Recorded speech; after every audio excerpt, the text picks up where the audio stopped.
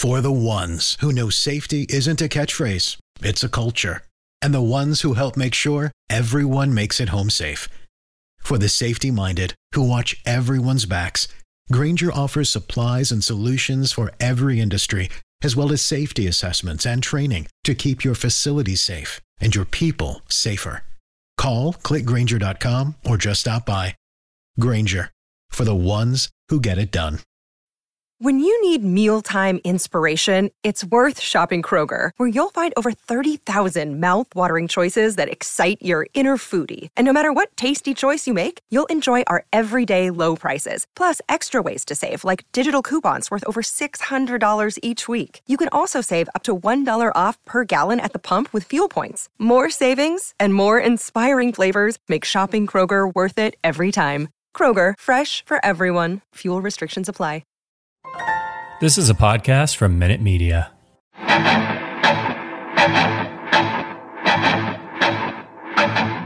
Welcome to the Arrowhead Addict Podcast. Please welcome your hosts, Patrick Allen and Matt Connor. Welcome into the Arrowhead Addict Podcast. My name is Patrick Allen. I'm always here, usually, with Matt. But it's not the Matt that you're used to.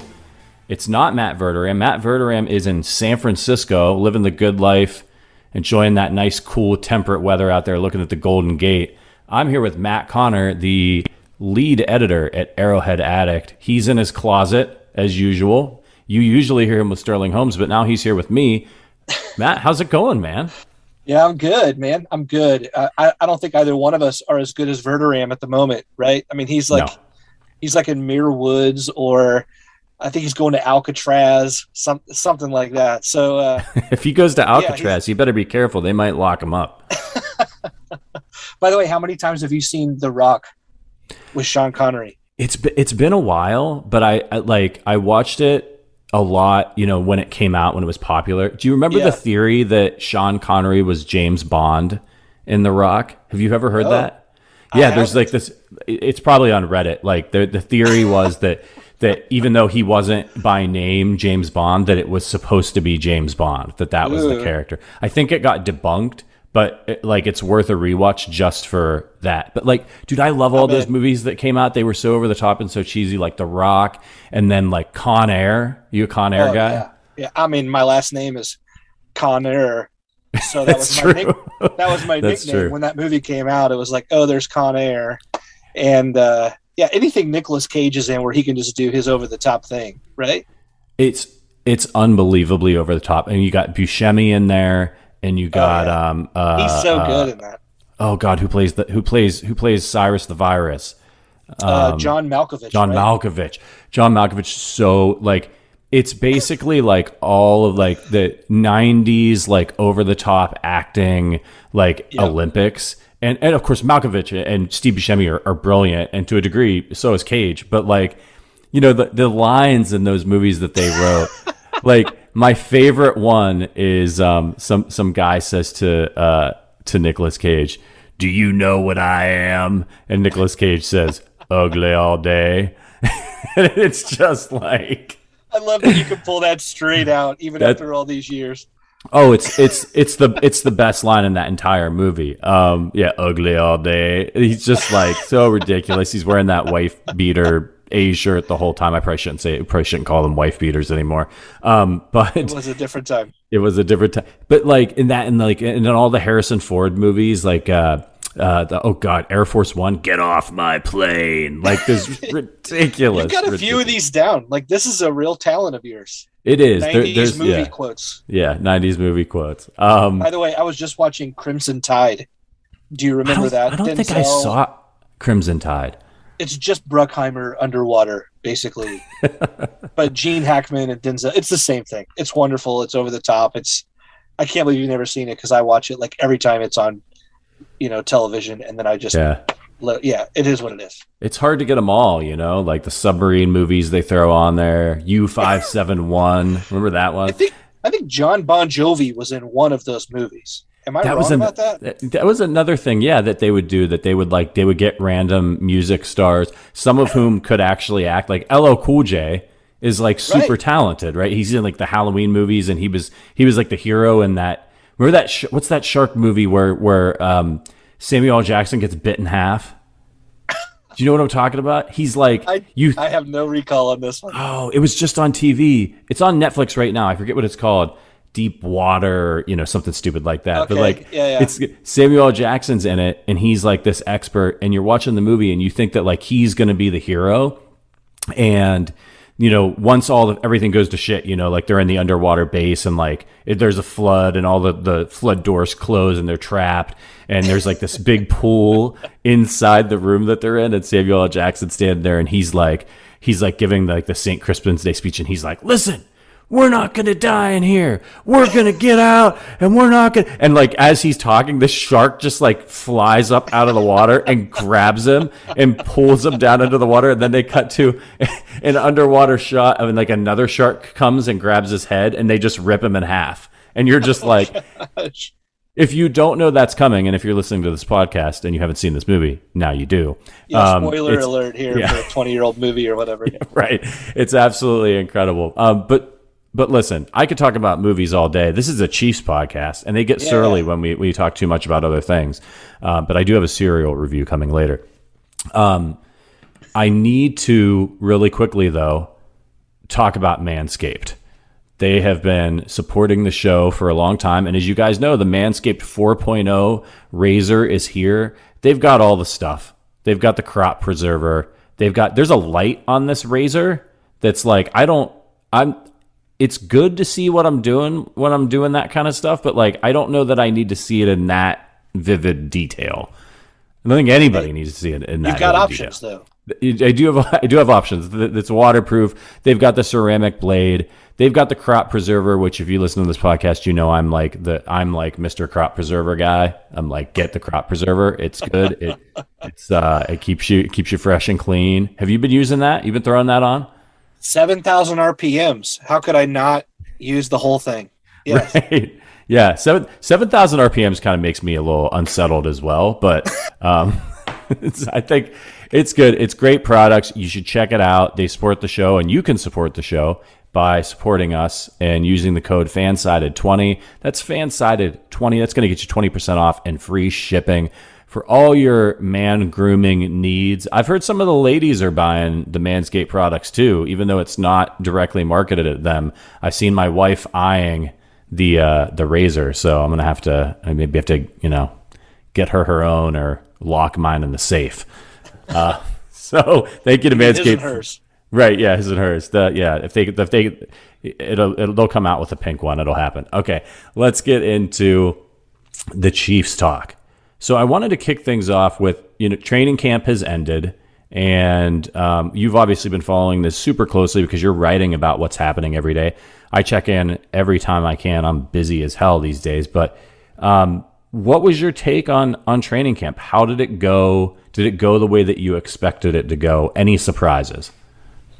I think most of us would say generally what we would want to see from a Chiefs training camp, really in any fan would say, you want to be relatively healthy and you want to see growth from your young players. And I think on both fronts, the Chiefs look really great, right? Like we've got some injuries to Kyle Long, or we've had like a Willie Gay concussion, Mike Rimmer's back spasm, etc. But every injury has been of the short-term variety.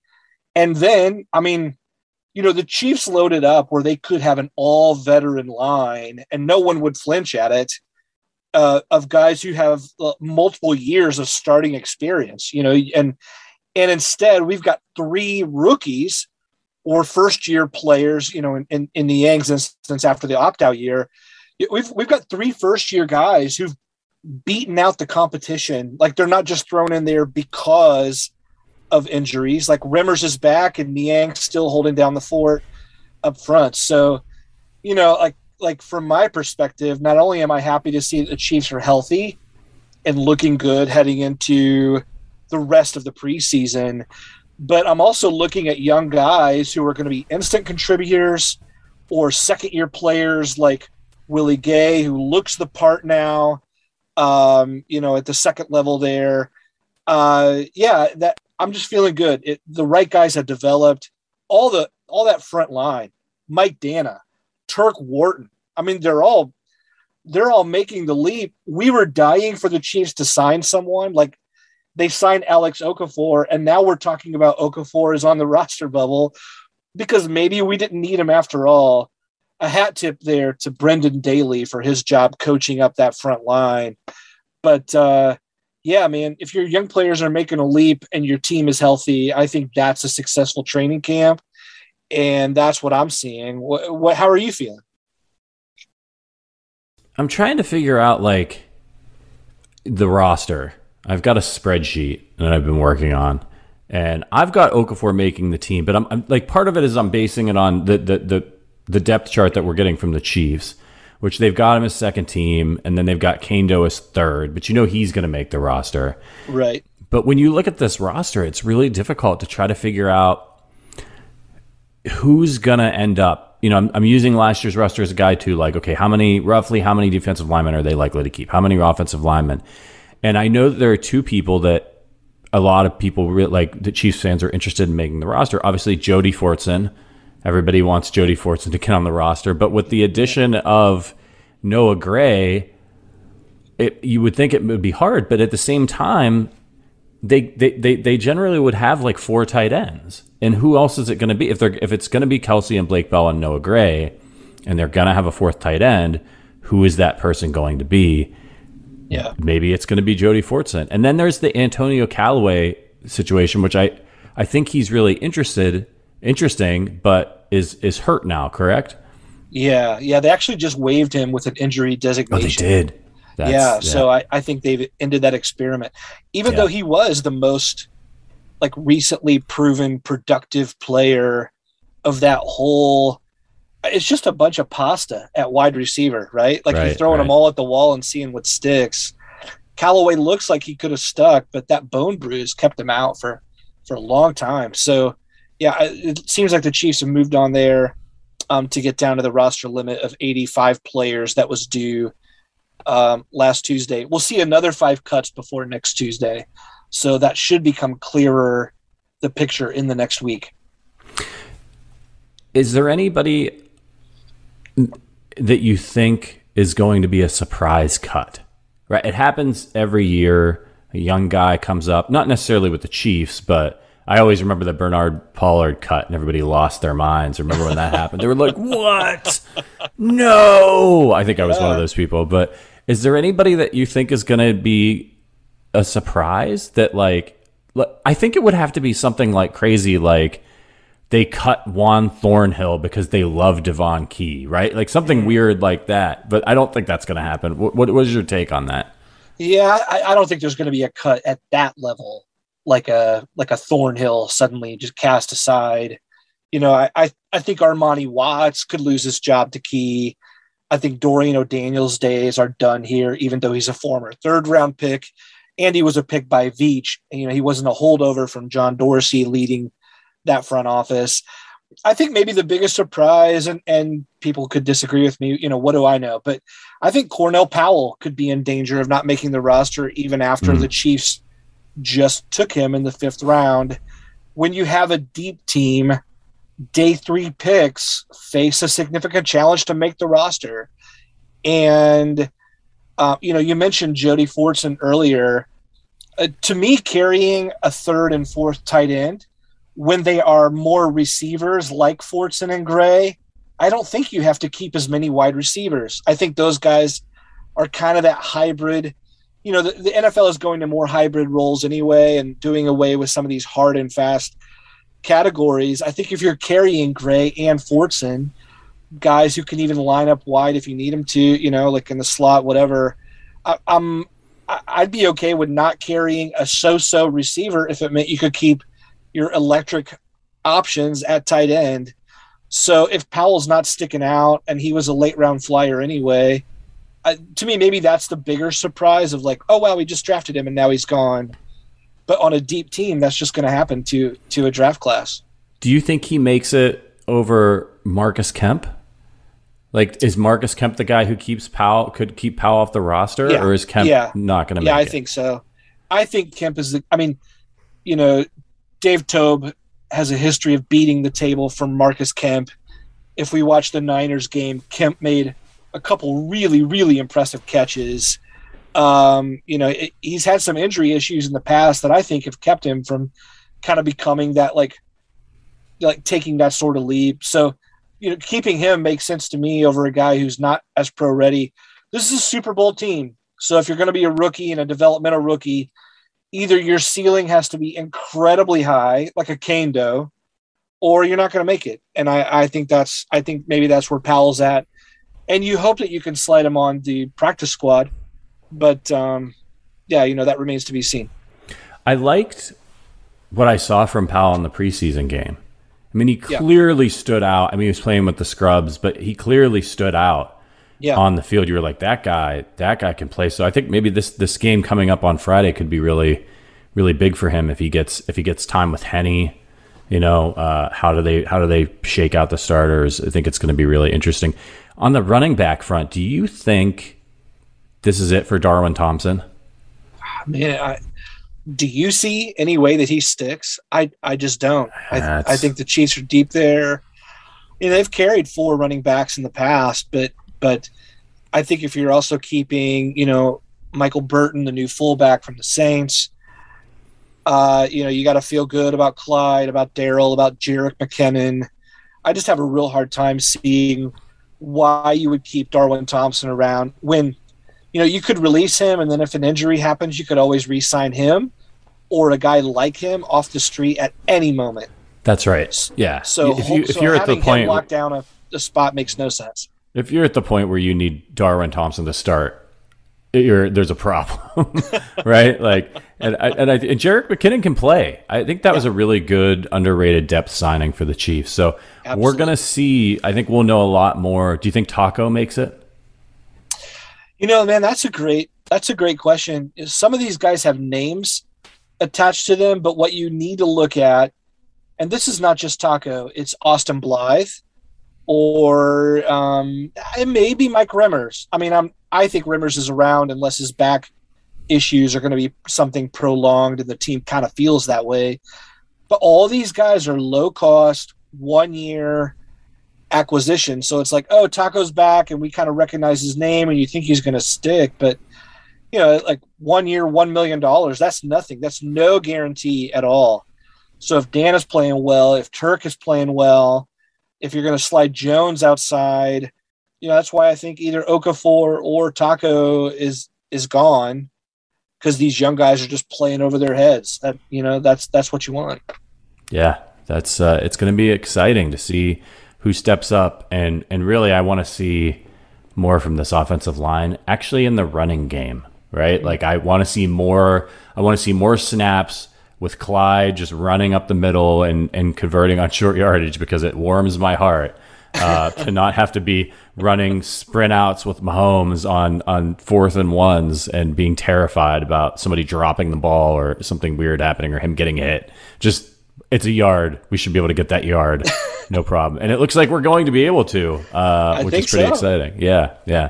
All right, let's move on to Tyrann Mathieu and his extension. Now, Veach has been making the rounds. He was on Sirius XM talking about a lot of GM speak there. I almost did a bonus episode on it yesterday, but then I got too busy. But, just sort of like, we love him. We want to re-sign him.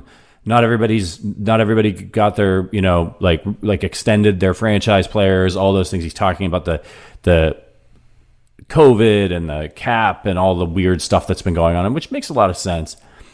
But you just wrote an article on Arrowhead Addict that I thought was really great. That talked about the Jamal Adams signing and how, he got a 4-year, $70 million deal, $38 million guaranteed, and that makes it sort of sets the table for a Tyrann Mathieu deal. I'm interested to hear your thoughts on the strategy here. I've got my own, but I'm interested to hear your thoughts on the strategy of waiting to sign Tyrann, because they obviously want to. Yeah. I honestly, I don't know the strategy. Normally it's like you want to be first to market, so that way you set the market's going to reset with every deal after this. I wonder if there's this sense of, this is not his second contract. This is, Tyron's been around longer now to have tasted free agency a couple times. And, certainly he's played well enough now to earn another long-term deal. But when a guy's nearing 30, do you hand out a Jamal Adams kind of deal? And is there a game of chicken going on where everyone's saying the right thing, but secretly like, hey, are you really going to let this linger into the regular season? Or are you really going to let the market possibly believe that Matthew is available? And who's going to lose here? It would make sense to me to let a Matthew contract set a new high, or at least match Jamal Adams at a shorter rate. Like let's extend him another 2 years, maybe 3, but give the team a good opt out after 2 years, but give him, good guaranteed money up front for the next couple seasons and carry him through his age 31 season. I think like, let's look at Dan Sorensen too, right? Dan Sorensen is the kind of guy, if you look at him, right? Like, he's still a good player despite maybe some declining athleticism, because he's so smart, so instinctive, that he makes up for maybe some of those things. Tyron's that kind of guy. He's going to age really, really well. So even if at some point he has this declining skill set, he's so cerebral as a player. He's so intelligent on the field. He knows exactly what's going to happen or unfold. He's that quarterback of the defense. So I think paying him, even if it's a longer deal, I'm not against it, because I think he's going to age really well, if healthy. And he has the athleticism. I worry about, a guy like Dirty Dan. When Dirty Dan's done, he's going to be done. All the smart. We've seen that with other guys. Remember at the end of their careers, Ty Law, Darrelle Revis, like they were toast. It didn't matter. Yeah. They had all the brains. Those are positions where athleticism matters. It's a little different at safety. You have a little bit more of a buffer, but so I think that I'm okay with this. I know that like the market setting and all that stuff matters. It could end up costing the Chiefs a little bit more, but I think that the Chiefs are in a really difficult position with salary cap, and they're going to be for the foreseeable future. They've done some really smart things, obviously, with the Mahomes contract to give themselves flexibility. But I think Brett Veach is looking at, and this is just totally my feel, is he's looking at, they also didn't sign Orlando Brown, right? They just traded a first-round pick for the guy and multiple picks, and he's the guy for the left tackle for the future, presumably. Why wouldn't you just extend him now? And there's a strategy here that's obviously playing out. So it's not just a Tyrann Mathieu thing; it's an Orlando Brown thing. I think Brett Veach is looking at all of this and saying, "Let me just kind of see what happens this year." Right? Like, weird shit happens all the time in the NFL. Guys get horribly injured and then they're done. And then you've got signing and guaranteed money and all this stuff that's counting against your cap. And so I think maybe he's just like, he knows Tyrann Mathieu's great and he knows he's the leader of the team. But to try to keep that sustained success, if you lock up too many guys too early, you lose your ability to be flexible. And having that flexibility when things happen, like your entire offensive line gets hurt. And like think about it. Like he was going into the season last year and he's like, all right, I've got a stud in Eric Fisher, super solid left tackle. I've got one of the best, maybe the best right tackle in football, and Mitchell Schwartz. We're bringing the whole Super Bowl team back. All of that made sense. And look what happened. It was complete. You had guys that might not even make the team were starting on the line in the Super Bowl. So I think maybe he's just going and he knows that this is like, I think the Chiefs are going to get broken up into chunks now as like eras of the team. Like, whereas it's not coaching eras anymore like it was when they stunk and they were just rotating through Herm and all these people or crappy quarterbacks. It's going to be like New England, right? New England had eras. It was like, the Deion Branch era. And then it was the Randy Moss era and those things. And remember the, oh God, who was their defensive lineman? Why can't I think of his name right now? Seymour, the Richard Seymour era. And he was the guy. And, they had all these people, Mike Vrabel, and you don't want to be, and what Belichick always did a good job was, like, when Mike Vrabel was toast, Mike Vrabel got traded to the Chiefs, right? And Brett Veach he's got to understand that there are going to be, it's going to be kind of like a one of those procedural shows, right? Where, like, maybe somebody comes in for a few episodes but you have your constant, like, you have the detectives, you're going to have Andy, and you're going to have Mahomes, but basically everybody else, like, is, you're going to have Kelsey for a while, and you're going to have Tyreek Hill, but everybody else is pretty much moving pieces. And I think that you have to look at it that way. And I think that that's a little bit maybe of what Brett Veach is doing here, is like, let me just see how the season plays out.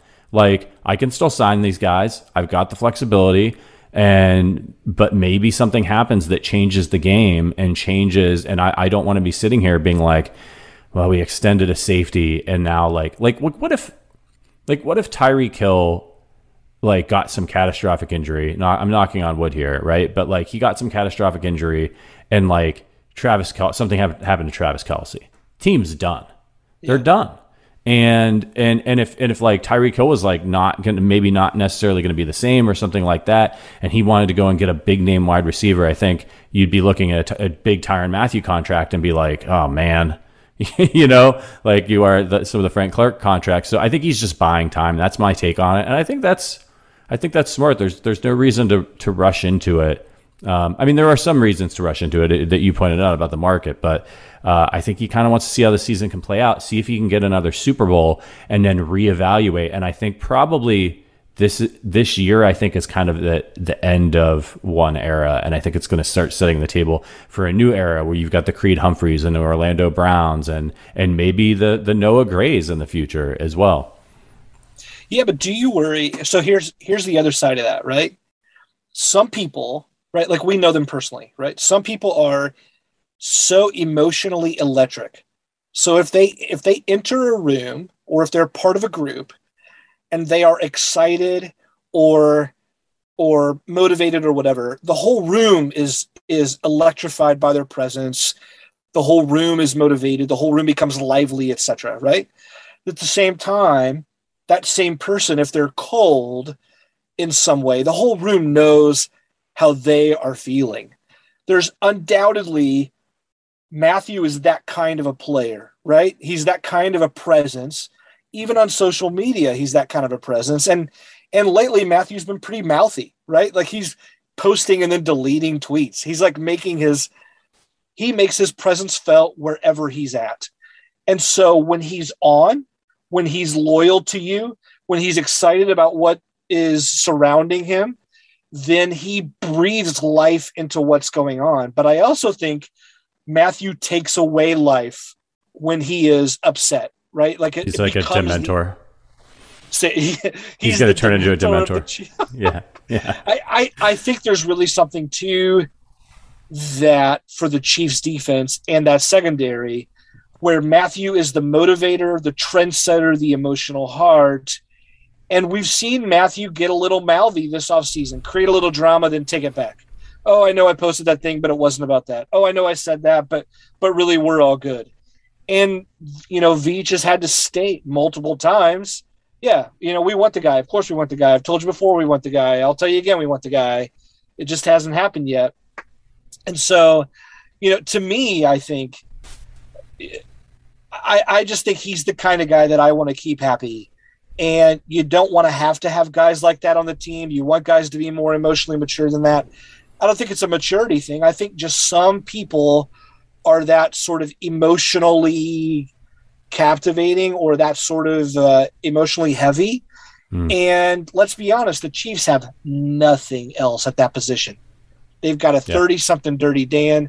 They've got the ghost of Juan Thornhill still running around trying to get his ACL back to whatever it was. If Matthew is unmotivated, unhappy, or bringing the guys around him down, you've got real problems in that secondary. And so I'm looking at it going, man, reward the guy. He's been great. He's going to be great. He's going to keep that unit afloat, and then some. To me, that's where it's at. So I don't know why the Chiefs have some leverage.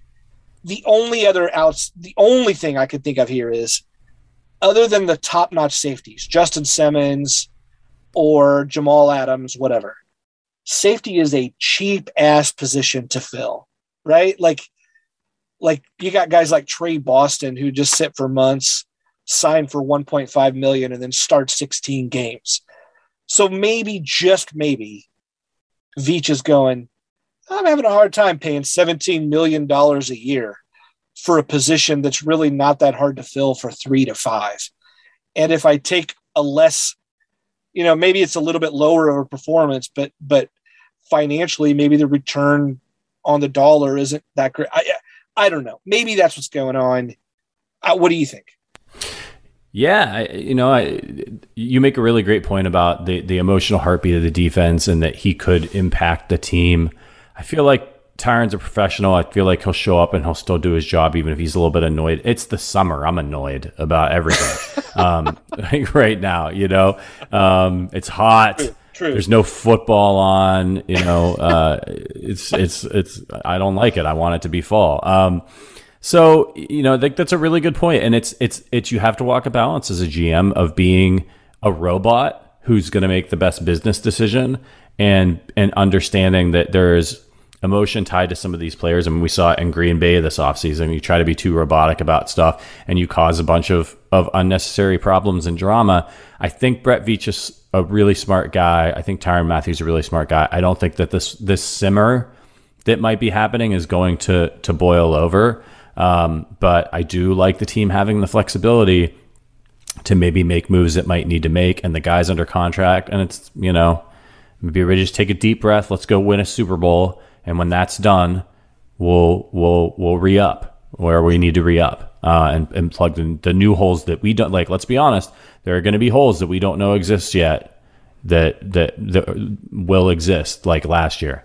But I'd love to get the guy on. He and I have the same birthday, so we chat every birthday. I hit him up on Twitter. Yeah, he called me King. He said Happy King Day to me 2 years ago. It made my day.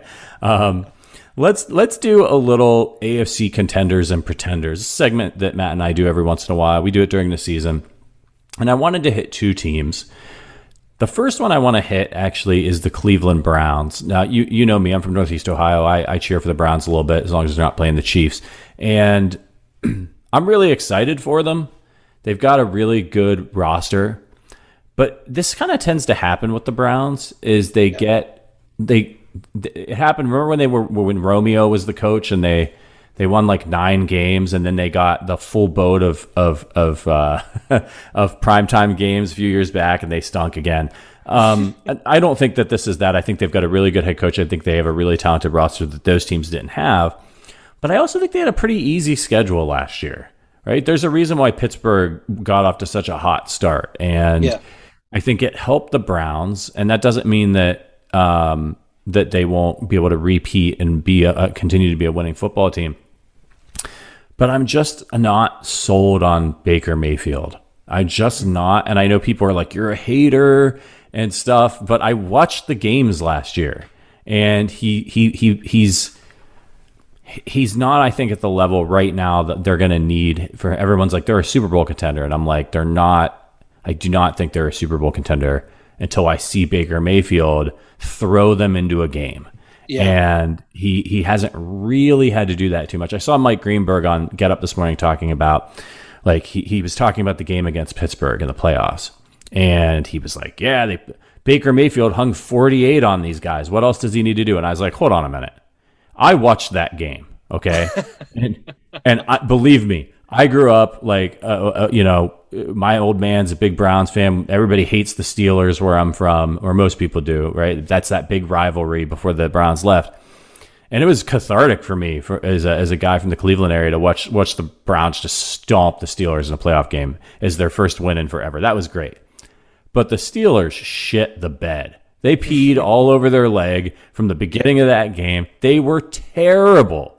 Absolutely terrible. It reminded me of when the Chiefs got their first playoff win. Remember against the Texans? and Brian Hoyer was in there just throwing the ball to everybody in a red jersey. It was an absolute meltdown, and it was like really great and cathartic because we didn't have to worry or stress in that playoff game for once. But like that was to me the Browns of last year. It's like they went up against the team that just was done.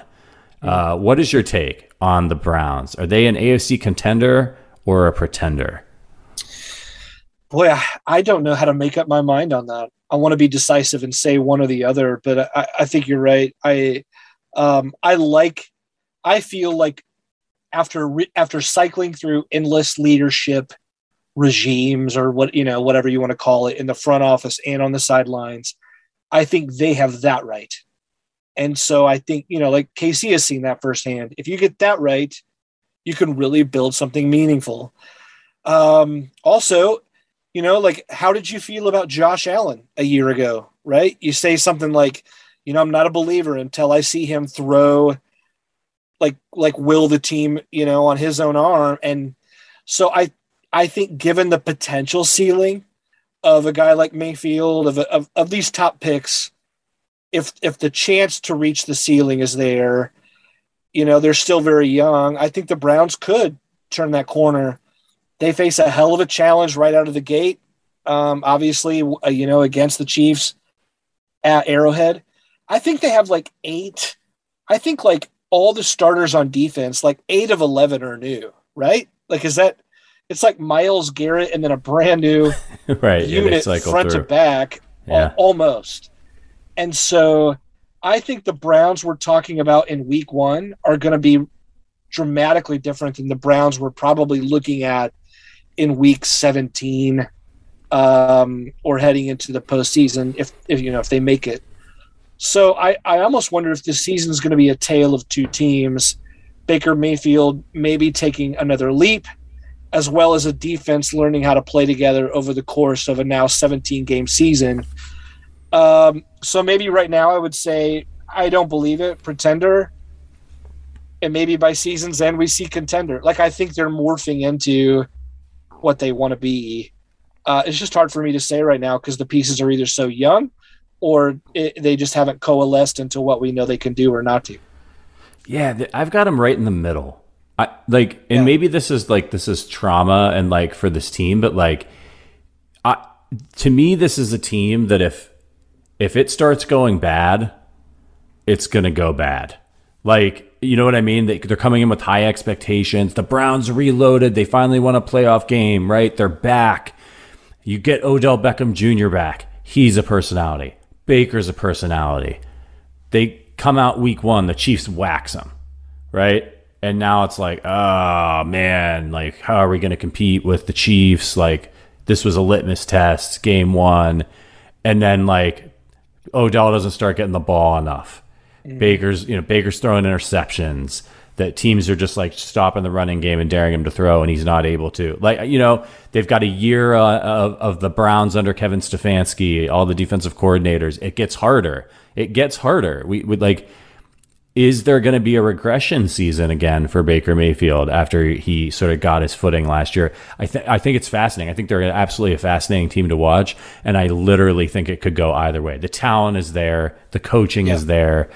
It comes down to, is the quarterback going to be an up and down guy like he has been in his career so far, or is he going to continue to ascend? And I think that's the key for the Browns. Baker has to continue to ascend. He has to be better than he was last year. And if he takes like that Josh Allen leap, then yeah, they could win, 12, 13, 14 games maybe. They're that talented, but I'm going to go ahead and give him contender because all my reservations are based on like gut feeling and stuff. and just like, and also probably just like not trusting the Browns to win 2 years in a row. All right. The second team I wanted to hit, and they've been around for a while now, but they're stuck behind the proverbial hump, is the Tennessee Titans. Tannehill still has a lot of detractors and haters despite what he's been doing if you look at the actual numbers. Yeah. Derrick Henry is a monster, but much like the Ravens, this is a team that just can't seem to get over the hump. And maybe that hump for all of these teams, unfairly, is the Kansas City Chiefs. that is just, it's they're good teams, but they're just not. It's not going to happen as long as Patrick Mahomes is ruling the AFC most years. What is your take on the Titans? Yeah, I like the Titans. I really think the Titans are a contender. I can't be talked off that ledge.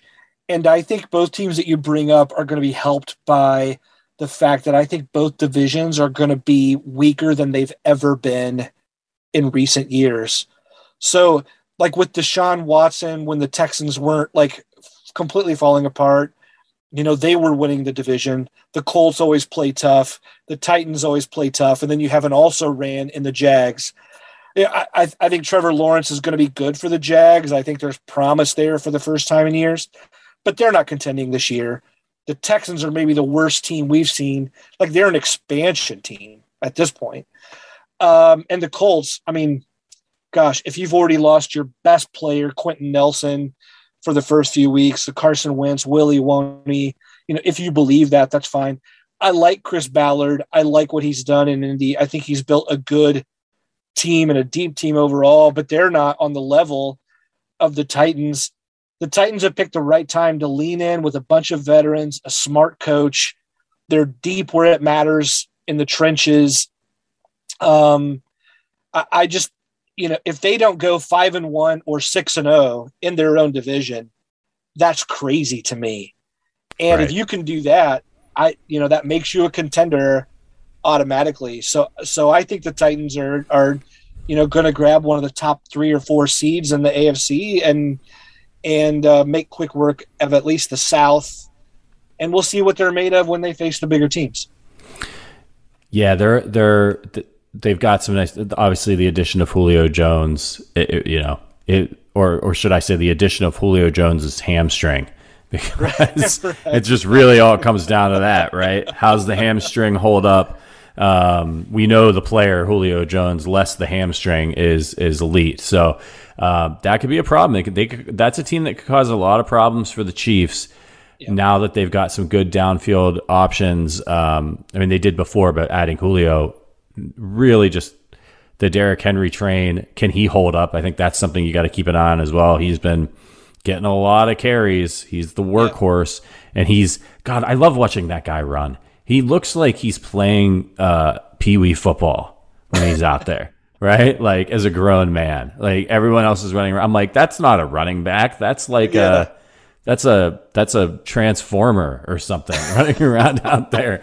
It doesn't look fair. I can't imagine what it must be like to be like a 5'9" cornerback trying to seeing Derrick Henry coming at you. It's just, forget it. Just curl up into the fetal position and wait until the next play.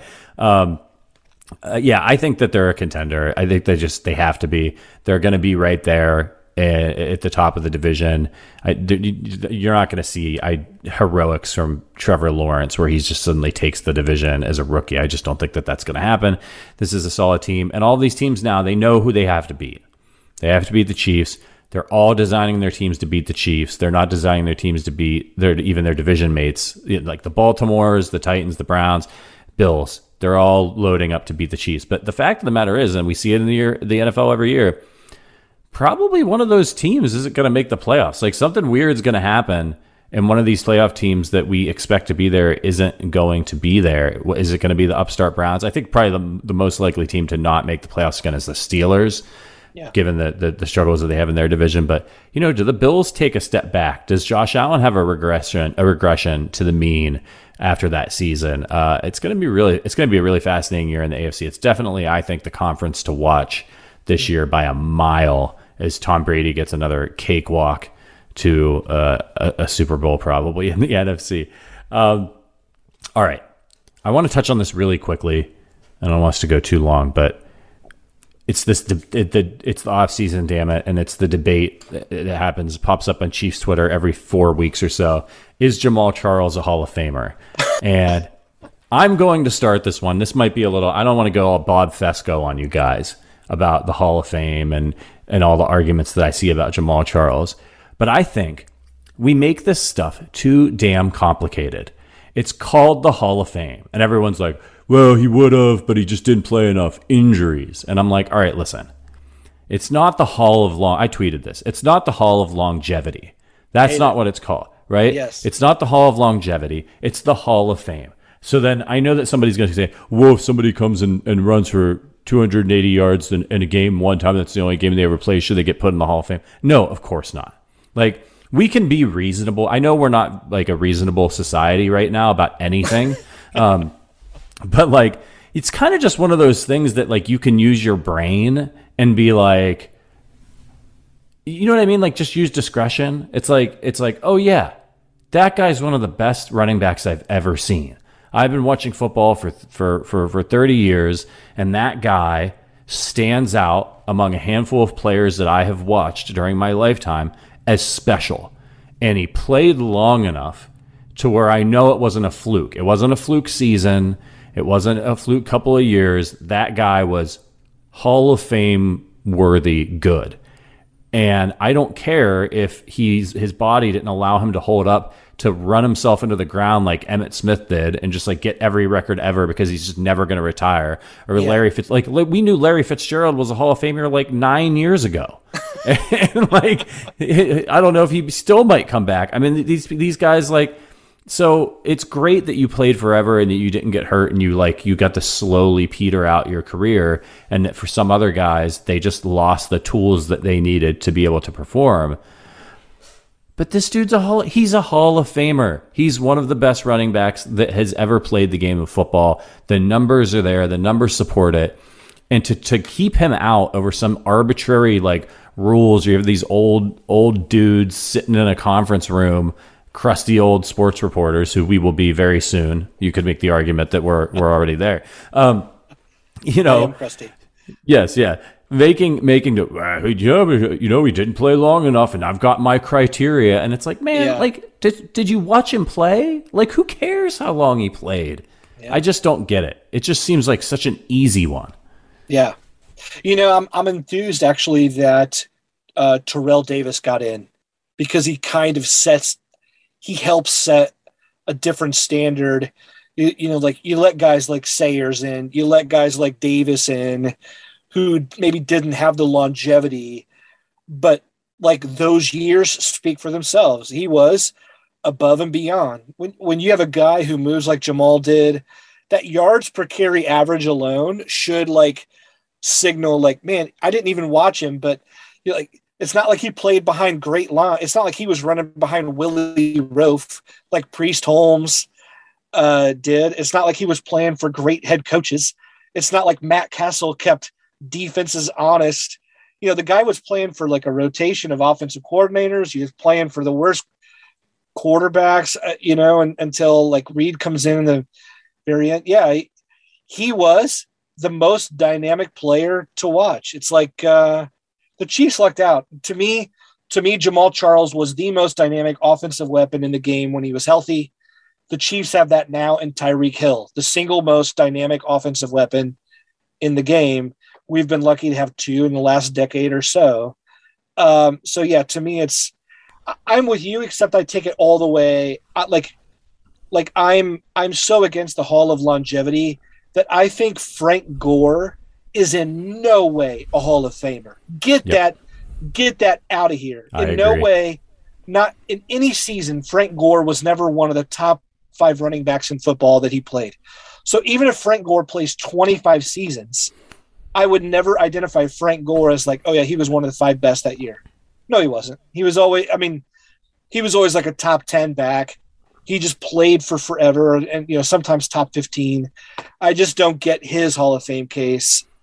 To me, I think he's great, or good to great for a very long time.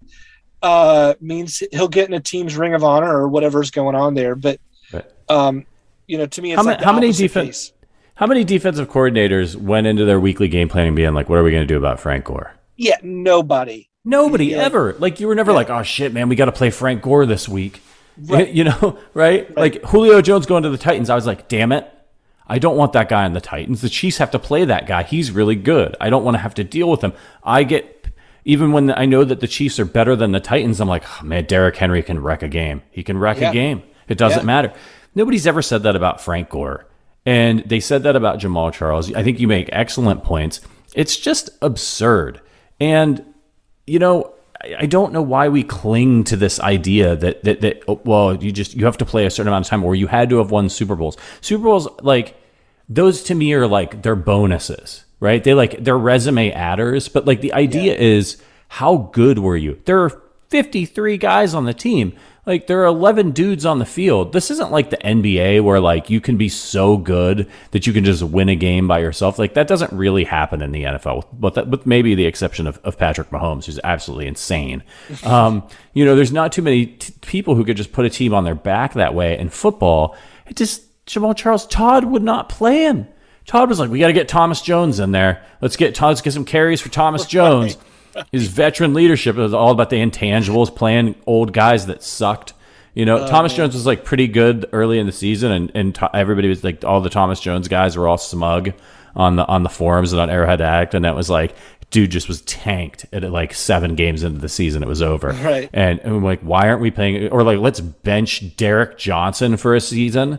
Like, just crazy shit was happening. It's amazing that Jamaal Charles even existed. They probably would have wanted to cut him. It just doesn't make any sense. But yeah, he should be in the Hall of Fame. He's a Hall of Famer. He's one of the best to ever do it. And it's just an eye test thing for me, man. Like, you saw him doing things. He still has the record, right, for yards per carry over a certain number of carries. Yeah. So you're telling me that a guy who has the best production ever in yards per carry as a running back ever is not a Hall of Famer because he didn't do it long enough? Like, for these people, their point about the Hall of Longevity, they're basically saying that if Jamaal went on to play for 8 more seasons and averaged like 4 yards a carry, or like 3.9 yards a carry, he's a slam dunk Hall of Famer. Right. Like, that doesn't make any sense. Like, if that's the bar for greatness, I should be in a Hall of Fame somewhere because I've been mediocre for 38 years at just about everything that is sometimes like kind of better than mediocre. I'm basically the Frank Gore of life. Yeah, I'm still here. I've managed to not get myself killed. I'm not in prison. I own a home. You need to make that your Twitter bio. Yeah, right. What's that? The Frank Gore of life. The Frank Gore of life. The Frank Gore of life. Consistently mediocre for 38 years and counting. I mean, it's just for the Hall of Fame. Yeah, I should be in. I don't know if there's a mediocre guy Hall of Fame, but like, sign me up. It's probably in Indiana. It's probably not far from you. Probably. That's probably very true. You guys have the RV Hall of Fame out there. We do? Yeah, you didn't know that? We drive. So when I go to, like, Verderam and I always talk about this because we take the same route when I drive home to Ohio to see my family from Chicago, and he drives to New York because he's insane and he drives the whole way to New York from Chicago. You cut across the top of the state. Yeah, and you drive by the RV Hall of Fame, and it's literally like it's off the highway. Like, you're on the highway and you look over to your right and it's like the RV Hall of Fame, and they've got a couple parked out there, and it's like, who's pulling off? Who's like, honey, it's the RV Hall of Fame. And they're just driving across the grass, like not even waiting for the exit. Like, and Verderam's always like, he's got lots of thoughts about Indiana, but he's just always like, you can't drive through that state fast enough. He always talks That's a good impression. For me, the highlight when I drive through Indiana is the RV Hall of Fame and the billboards telling me that I'm going to hell. Those are my favorite. I knew of the latter. I did not know of the former. We have drove recreational vehicles aplenty around here. Yeah. We drove God's to judgment. In God's judgment. We drove to Columbus once, and that route had the most billboards I'd ever seen, because now you're driving through like the heart of Indiana, and it actually continues when you get into Ohio. But like, some of these billboards are so ridiculous. My favorite is "Hell is real." That's a good one, right? Just a reminder, hell is real. And then when you die, you will meet God. It's just like, Jesus Christ. Thoughts to drive by. Right. And then I feel like on the drive back, they were like nicer messages. Like, if you're driving north through Indiana, it's like God loves you, and Jesus died for us. And then but if you drive the other way, it's like you're basically going to hell. It's basically Westboro Baptist Church. If there are any members, I don't mean to offend, if there are any members of the Westboro Baptist Church listening to this podcast, fuck you. All right, let's move on to listener reviews. We've got one, and this segues us into more stuff that people don't want to hear me talk about because it's not Chiefs talk. Is from our guy USAF Chiefs fan. Now, Matt, Verderame and I, we're big cereal guys. We get into the cereal discussions on this podcast. Who's not a cereal guy? Exactly. So he said 10 most underrated cereals. I'll start. Apple Cinnamon Cheerios is what USAF Chiefs fan says. Thank you for the review. We appreciate your support. I don't think we're going to do 10, but I think we should at least both kick in one underrated cereal each. I'll kick us off. I'll give you a second to think. And for me, I think that Life is a really underrated cereal. I don't know if it's a weird, it's not especially sugary. Cinnamon Life's really good. But even just regular Life, I think it's like a texture thing. I just really enjoy the texture of Life. And whenever I have Life, I'm like, I should buy Life more. It's one of those things, but I won't, but I should. And, it's like whenever I'm at a hotel and it's in the continental breakfast and I'm like, I'm going to have Life. That's when I have Life. But I think it's underrated. I think it's a solid cereal. That's good. That's a good entry. I think I'd go Frosted Flakes. I think that's a staple. It's sugary and I like it. But if you put milk on it, it doesn't instantly wither into sogginess like other flake cereals. Raisin Bran, you pour milk on it, it's like a dead flour. It's mush. Yeah. I like Raisin Bran Crunch, but not Raisin Bran. So for me, Frosted Flakes, I never think to get it, but if it's there in one of those tiny cereal pouches intended for, I don't know, for you to steal. Camping. I don't know why they make it that. Right, camping, right? Yeah. It's Frosted Flakes, of course. That's going to be sugary goodness, predictable, staple, been around. It's not sexy, but yeah, I think I'd go that route. I guess when I was growing up, it was sexy. It was Frosted Flakes. They had the Tony the Tiger commercials, and more about this. How old are you? I'm in my 40s. Can I say You're that? in your 40s. Yeah. I probably should have asked you if it was okay for me to ask how old you are. Yeah, when you get a certain age, you got to ask permission. Yeah, that's right. We're roughly the same age. I'm 38. And so, but I think there was a cereal explosion around that time with all the cartoons on Saturday mornings and all that stuff. Yeah. And I always wanted Frosted Flakes. And my mom was like, the last thing that this kid needs is more sugar. So I never got it, but my dad would buy Corn Flakes all the time. And I was like, I'll show you, there's a box of sugar under the sink. And I would just dump all that on there and be like, boom, Frosted Flakes. But do what you got to do, man. That's right. But I think it's probably kind of underrated now because there's so many other entries into the market. Your Cookie Crisps, obviously, the GOAT, your CT Crunch, these things, and there's all kinds of gimmicky cereals which I've been eating my way through coming out. I think it's good. There's no flavors, there's no colors, there's no shapes, there's no marshmallows. Yeah. Right? It's just sugary flakes.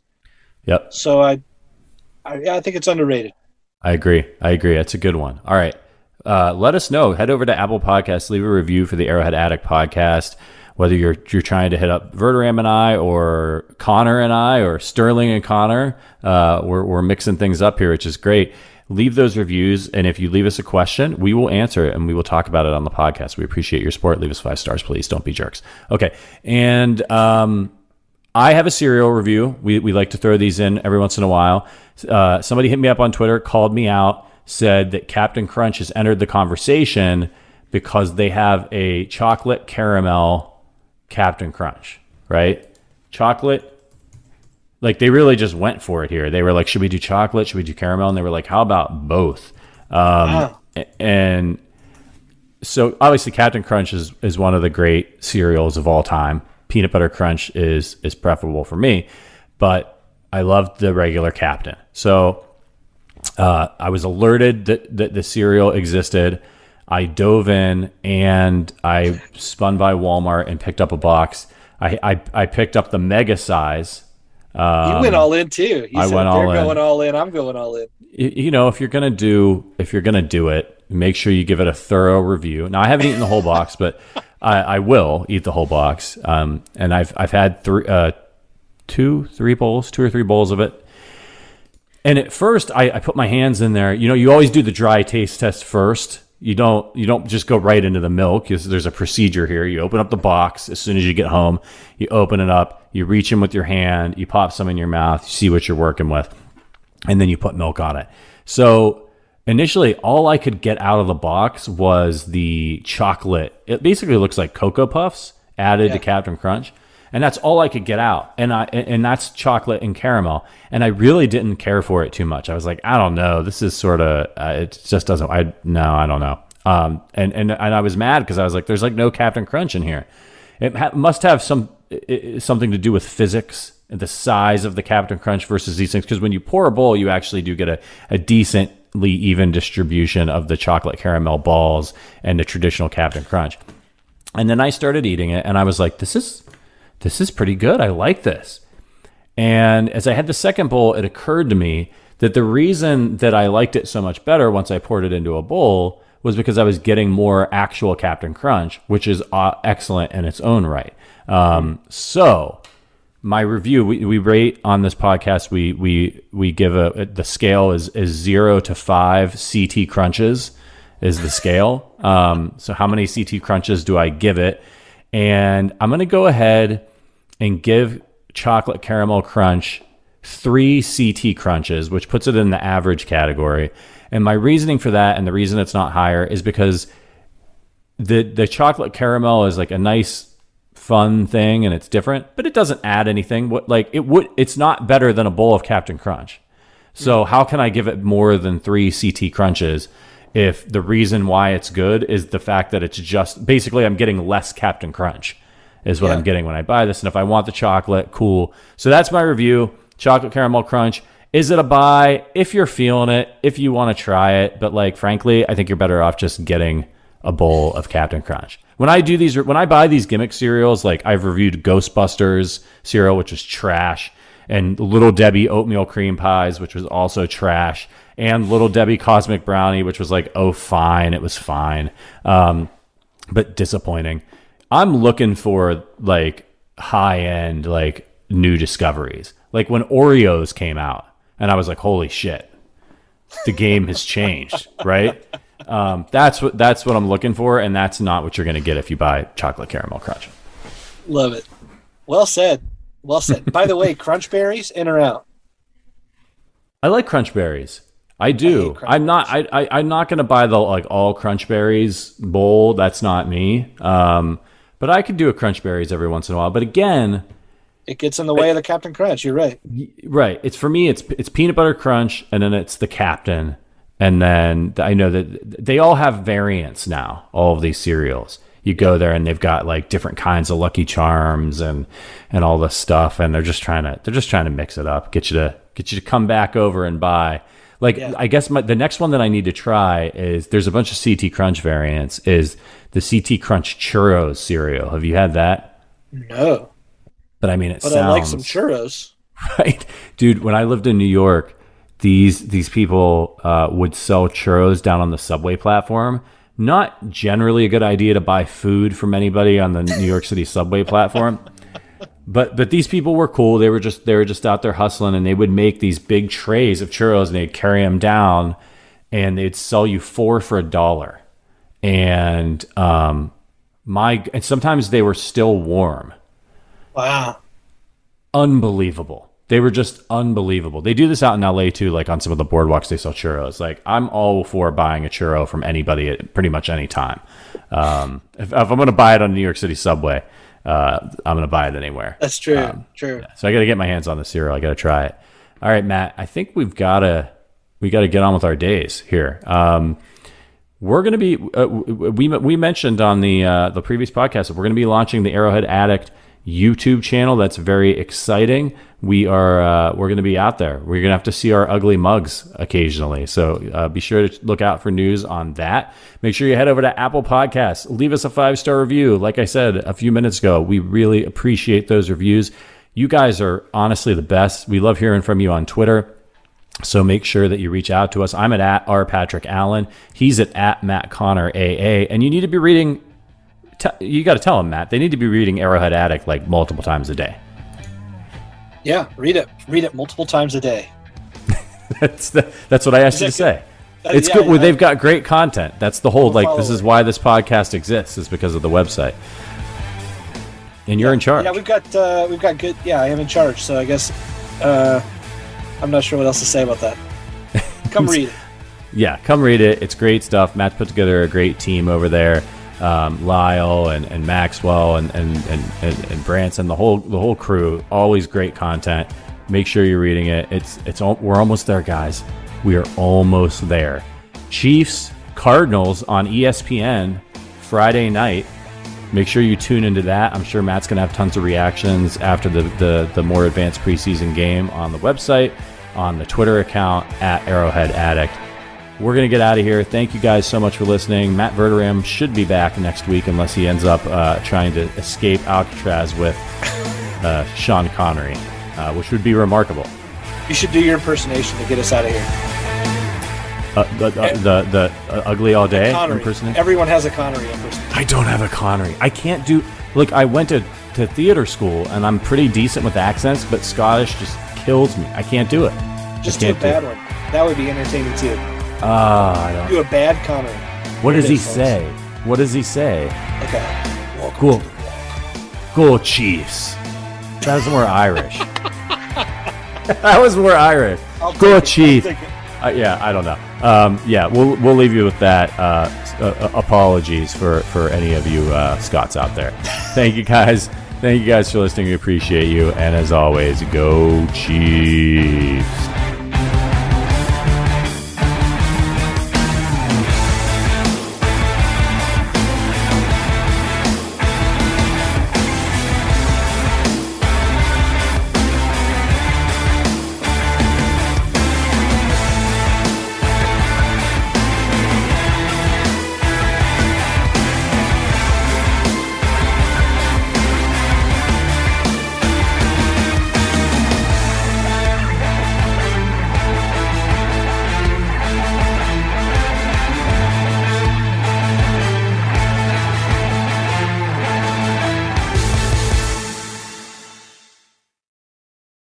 This is the story of the one.